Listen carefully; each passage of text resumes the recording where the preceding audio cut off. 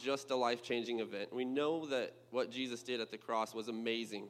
But even in his dying on the cross, he left us with so many final lessons that we can take and apply to our life today.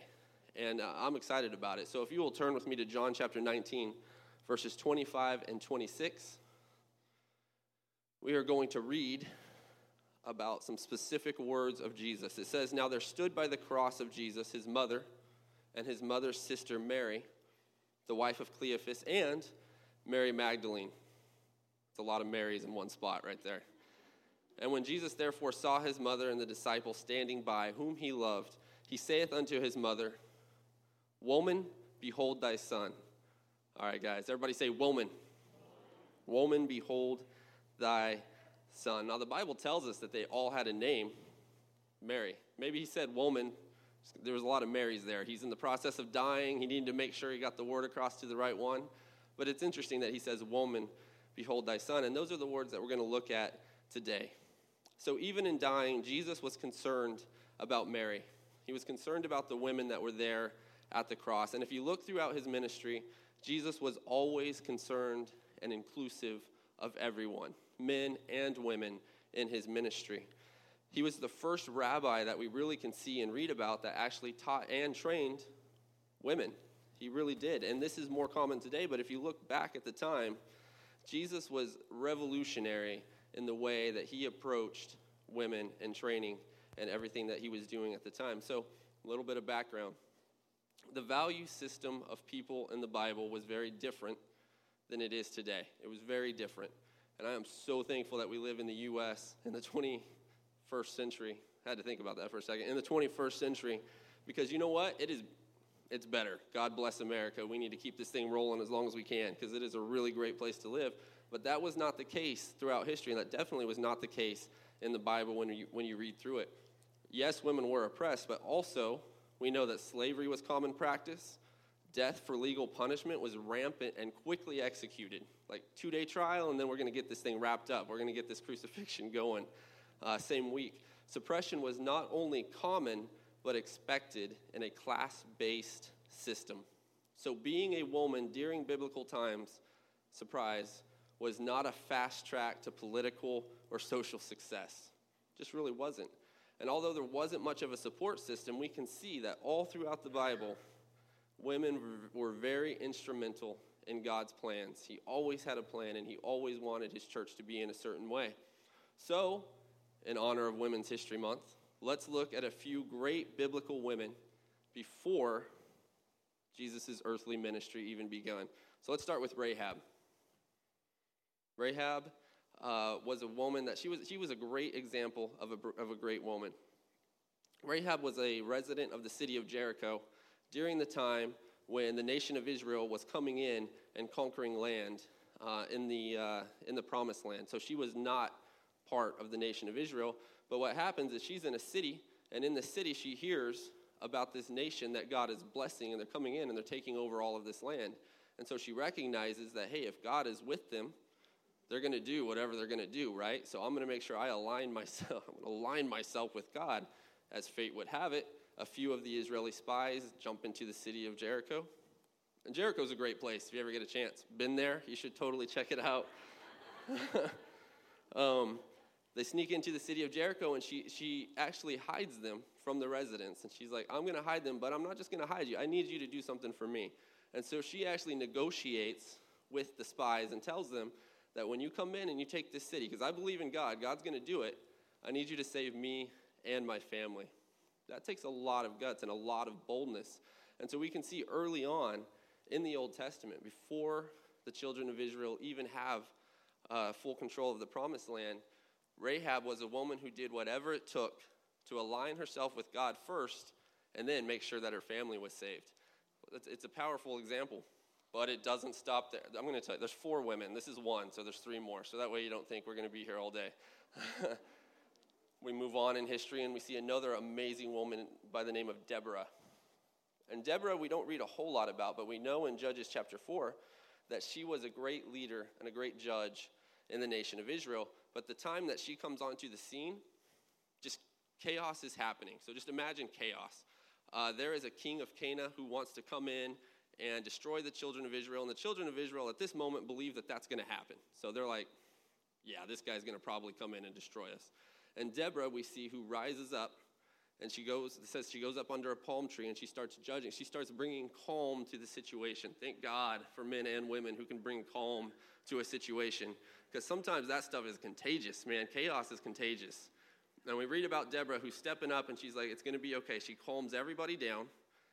She gets together with Barak, and they go out and they win this mighty victory. You can read about it in Judges chapter 4. But she's a great early example of a biblical woman who was able to see the chaos, bring calm to the situation, and demonstrate great leadership skills in the presence of adversity. All right, we're moving on to Ruth. Ruth has her own book in the Bible, which is awesome. You can spend a lot of time on Ruth, so I'll just quickly summarize.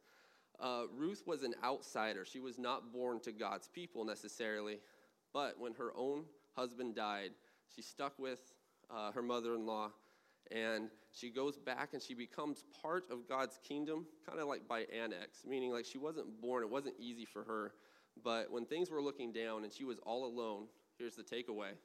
She chose to stick with God and his plan. That's really the takeaway. Even when her own family had all passed away, she seemed like an outsider. She didn't feel like she belonged.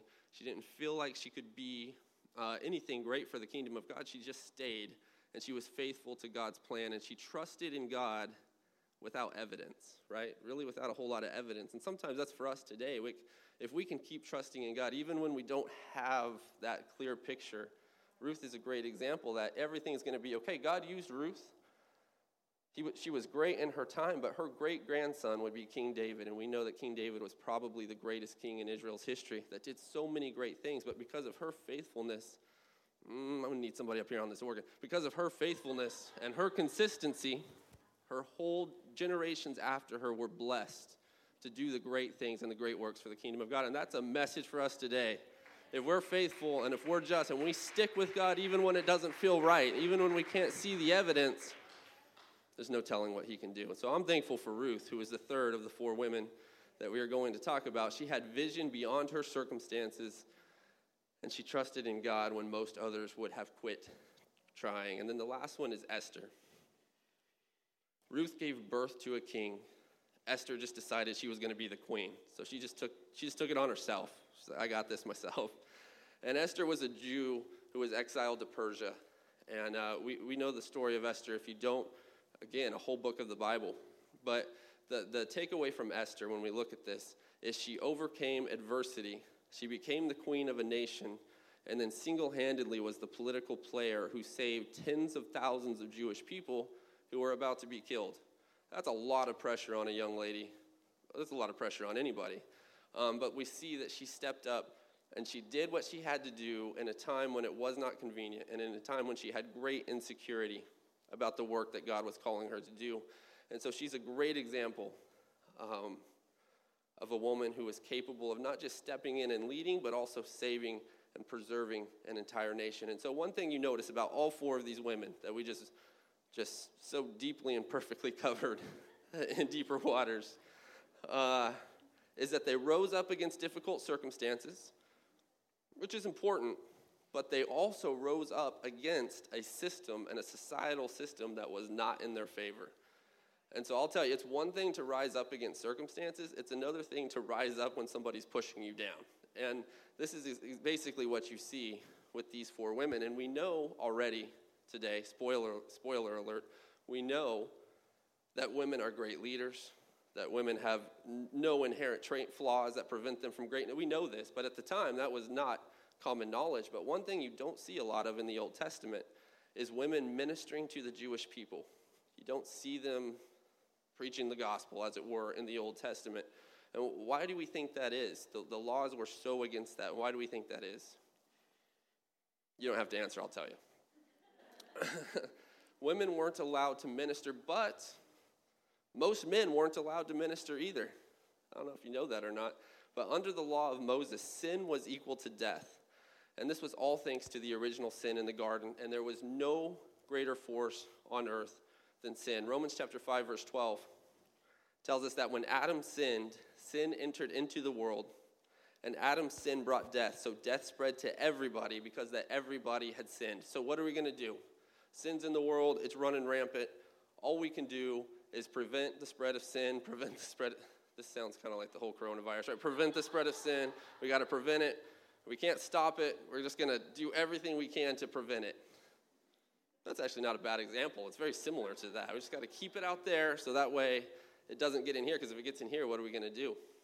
And so enter the law. The law was 613 commandments of what not to do. It's a lot of what not to do's right there. And the law of Moses was designed to hold sin as far away as possible to keep its full effect from devastating God's people. And so what? Is it like women bearing the brunt of this? No, it's not that at all. Gentile men couldn't minister either. If I was to go back in Bible days and try to walk into the temple, it'd probably go very poorly for me as a Gentile man with no priestly lineage that I know of. Wouldn't that be something, right? Found out I was part of a priestly lineage. Anyway, I'm very confident that's not the case. So sin is running rampant, and only specific people can actually minister during this time, because we have to make sure that sin doesn't spread in, and sin isn't just overtaking the people. And so this was how specific the law was in the Old Testament, that only specific people, the high priest, would enter into the tabernacle at a set time once a year to offer sacrifices of atonement for all of the people. And listen to this. Tradition says that when the high priest went into the holiest of holies on Yom Kippur, during the last couple centuries of the temple, a scarlet rope was tied to his foot. And so a priest in the holy place tended to the other side of this rope. So like if I was going in, we've already established that I can't go in. I don't know. Let's say Mark, I'm going to use you as an example. Mark's the high priest. Mark was going in. I would be standing outside of the holy place. We'd tie a rope to his foot just in case anything went wrong and he died in there. We could pull him out. That's how specific it was about who could minister and who could go in and offer atonement during the times of the tabernacle and during the times of the temple. So guess what comes with that type of a situation? Guess what comes with sin all around? Very specific people can only minister at very specific times. Strict laws come. Law of sin and death, the Bible talks about, meaning that sin equals death. So we've got to make sure that sin doesn't come in. Specific qualifications to minister, and subsequently, suppression of anybody who doesn't meet those strict qualifications. Because think about it. If it was your family that was the high priest was going in to offer sins for your family, I'm not trying to be inclusive. I want the one person who's not going to go in there and die to offer the sacrifice, right? Like, I need you to make sure you've got everything together, because I don't want you to go in there and mess this up, because this is my one time a year. And so you had this real specific ministry qualifications that excluded anybody, male or female, who was not part of that priestly lineage to go in and offer this sacrifice. But specifically, the law limited women outside of ministering, possibly, we don't necessarily know this for sure, but possibly because they were all reminded that this whole process of atonement and forgiveness was all a result of Adam and Eve's sin in the garden. And Eve takes the brunt of this because we know that she was the first one to eat the apple. But Adam also ate of the apple as well. But hey, let's blame Eve for it all, I guess. And the message was this: the past mistakes weren't forgotten or completely atoned for, because we know that in the Old Testament, sins weren't completely forgiven, right? They were just kind of atoned and pushed off for another year. And that's the same thing today. If we're trying to live a life with our past mistakes just constantly being over us and constantly just hanging on to us, it's a hard life. There's a lot of a weight that comes from that. And so for years and years, we read in the Bible about prophets and high priests, and we hear about all of these great leaders, and the vast majority of them who are ministering, we just hear about the men who are doing it. And it's just because of sin and all of the specifics and everything that we kind of just talked about, until something starts to change. And it starts to change in Joel chapter 2, verses 28 through 29. So a little bit of a backstory. Joel is not in the New Testament. Joel is very much in the Old Testament. It's 500 years approximately before Jesus is ever born. So we're still in this time of this really strict law, trying to keep sin at bay. Only specific people can minister. It's under this time, and we see that Joel chapter 2, verses 28 and 29 tells us that something is about to change, and it doesn't just say he. Up until this point, the Bible is not gender inclusive.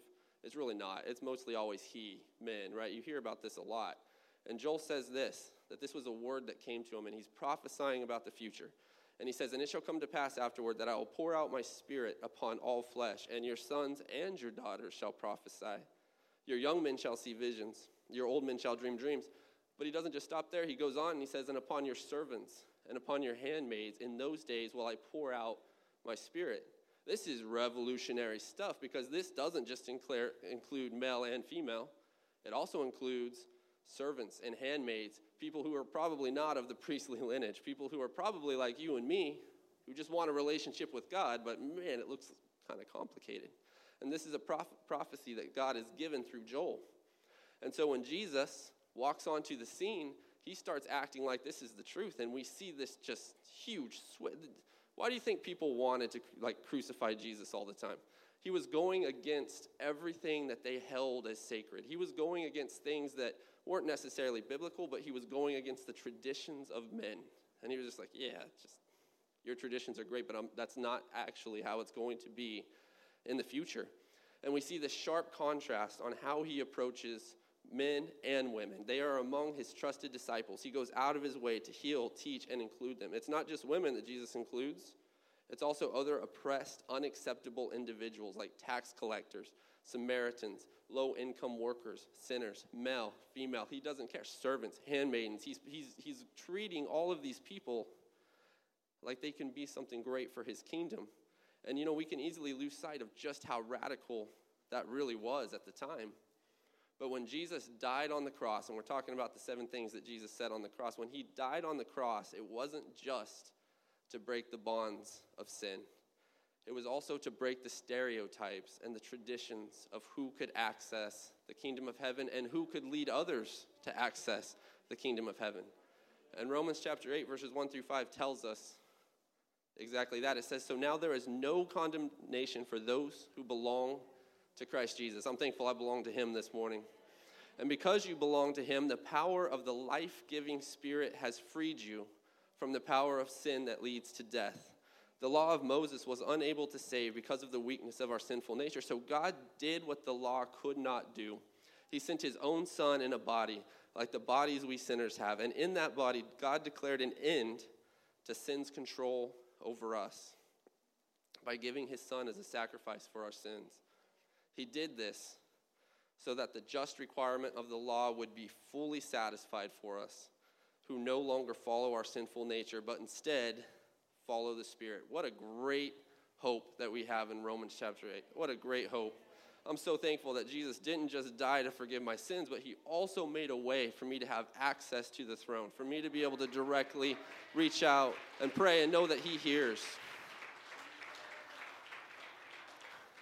There's no more regulation on who can access the kingdom of heaven. There's no more male, female, priestly lineage, Gentiles from Kansas City, which is where most of us probably would fit. We can all access the kingdom of heaven this morning. And we can all lead others to share in that exact same experience. Jesus had a vision for that perfect church. He had a vision for a church that was going to be made in his image. That was his whole entire point. He wanted a church that was like that. And in his mind and in his perfect church, he was going to have men and women ministering side by side differently. Thank God men and women are different. Can I get an amen? Can I get an amen? You're not going to change. We don't need women ministering like men and men ministering like women. We're all different. But his vision was that everybody would be able to come together without inhibition, without fear, and be able to share what he has for his church. And look, men's conference, ladies' conferences are coming up. Raise your hand if you've ever been to a men's only or a women's only conference. They are not a bad thing at all. Like, you can go. One of my favorite things about men's conference, you get to hang out with the guys, usually eat a lot of food. Great. It's a good time. God moves, lives are changed. I've never been to a women's conference, but from what I hear, one's coming up. There's a plug. They sound awesome. Look, I'm going to give you some insight into a men's conference. It's just my view. There's something missing at a men's conference in the services. So men worship God in a real specific way. It takes a little bit for things to kind of loosen up in a men's conference. It's usually a little tight, and then the altar calls are a little short, and there's just something off. There's something a little bit missing there. I'm going to tell you what it is. It's the ladies. There's no ladies at the men's conference, and something just feels a little bit different. This is my view. And that's because there's nothing wrong with going to a men's conference, but God's perfect church isn't men worshiping here and women ministering there. It's men and women ministering and worshiping together. That's his perfect church. That's what he wants to see. And here at Refuge Church, we strive for that. You're going to hear some amazing women preachers, and you're going to hear some amazing and some average men speakers. You're going to hear some great men and women singers. You're going to hear all of that stuff because that is really what God embodied and what he wanted as he was dying on the cross. He was saying, you know what? I know that things were different then, but what the future is going to be something where everybody can come together. Men, women, servants, handmaidens, and I'm going to pour out my spirit. And Genesis chapter 3, verse 15, as I wrap this up, says, and I will put enmity. This is right after the fall of Adam and Eve. Eve has eaten of the apple that God told her not to, the fruit that God has told her not to eat of. Sin has entered into the world. And he's talking to her and he says, I will put enmity between thee. And he's talking to the serpent right here. Let me get this straight. He's talking to the serpent who has just beguiled Eve. And he's saying, I'm going to put enmity between thee and the woman. Everybody say the woman. We did this earlier. And between thy seed and her seed. And it shall bruise thy head, and thou shalt bruise his heel. See, God knew what he was talking about. Enmity between sin and mankind has been well documented. We just talked a little bit about it. It has been well documented. There's a conflict constantly between humankind and between sin. And he prophesied this at the very beginning. And the woman that God referred to was Eve, and she was going to bear the heaviness of that sin that just happened. And through childbirth and through generation after generation, sin was going to pass to all mankind, and that everybody would be under the weight of sin. Every single person would be under the weight of sin. And if you're here today and you feel the weight of sin, guess what? Join the crowd, right? Every single person, except for one person, except for Jesus. And we know that Jesus was spotless, without sin. And as he hung on the cross, fast forward, all these years later, he's hanging on the cross. John chapter 19, verse 26 says that he says again, he says, woman, behold thy son. The same terminology. He knew Eve's name. He knew Mary's name. But why is he saying woman both times? Why is he referring to it? It's not derogatory. It's not a derogatory statement. But perhaps there was some prophetic fulfillment in these words. As he's hanging on the cross, he's referencing all the way back to the woman, Eve, right, who got this whole thing started with sin in the garden. And now he's looking down at Mary, and he's saying, woman, behold thy son. Behold that person that was prophesied way back in Genesis, right? That was going to take sin, and that was going to crush its head, and that was going to give humanity salvation. And you know what? Maybe through Eve, sin entered the world, but through Mary, salvation entered the world. And that prophecy was fulfilled. And you know what? He would go on to say, it's finished. Basically, it's done. Everything that happened in the past, all of that, you know what? That's over now. But there's new hope in me. There's new hope in Jesus. So as we stand this morning and we get ready to move into the rest of this service, I'm so thankful for every prophetic word that Jesus spoke on the cross. But you know what? I'm thankful that 2,000 years after this, what Jesus did can apply to us today. Male, female, sinner, saint, it don't matter. He actually crushed sin on the cross that day. Doesn't mean that sin doesn't exist, but now we have direct access to him, and whatever we've brought in today, he can say it's forgiven, and we can be washed white as snow. And I'm so thankful for his presence. What a great, great God that we serve. So let's lift our hands. Let's invite him to have his way in the rest of this service. Jesus, we thank you so much for everything that you accomplished on the cross. Jesus, we thank you for your presence.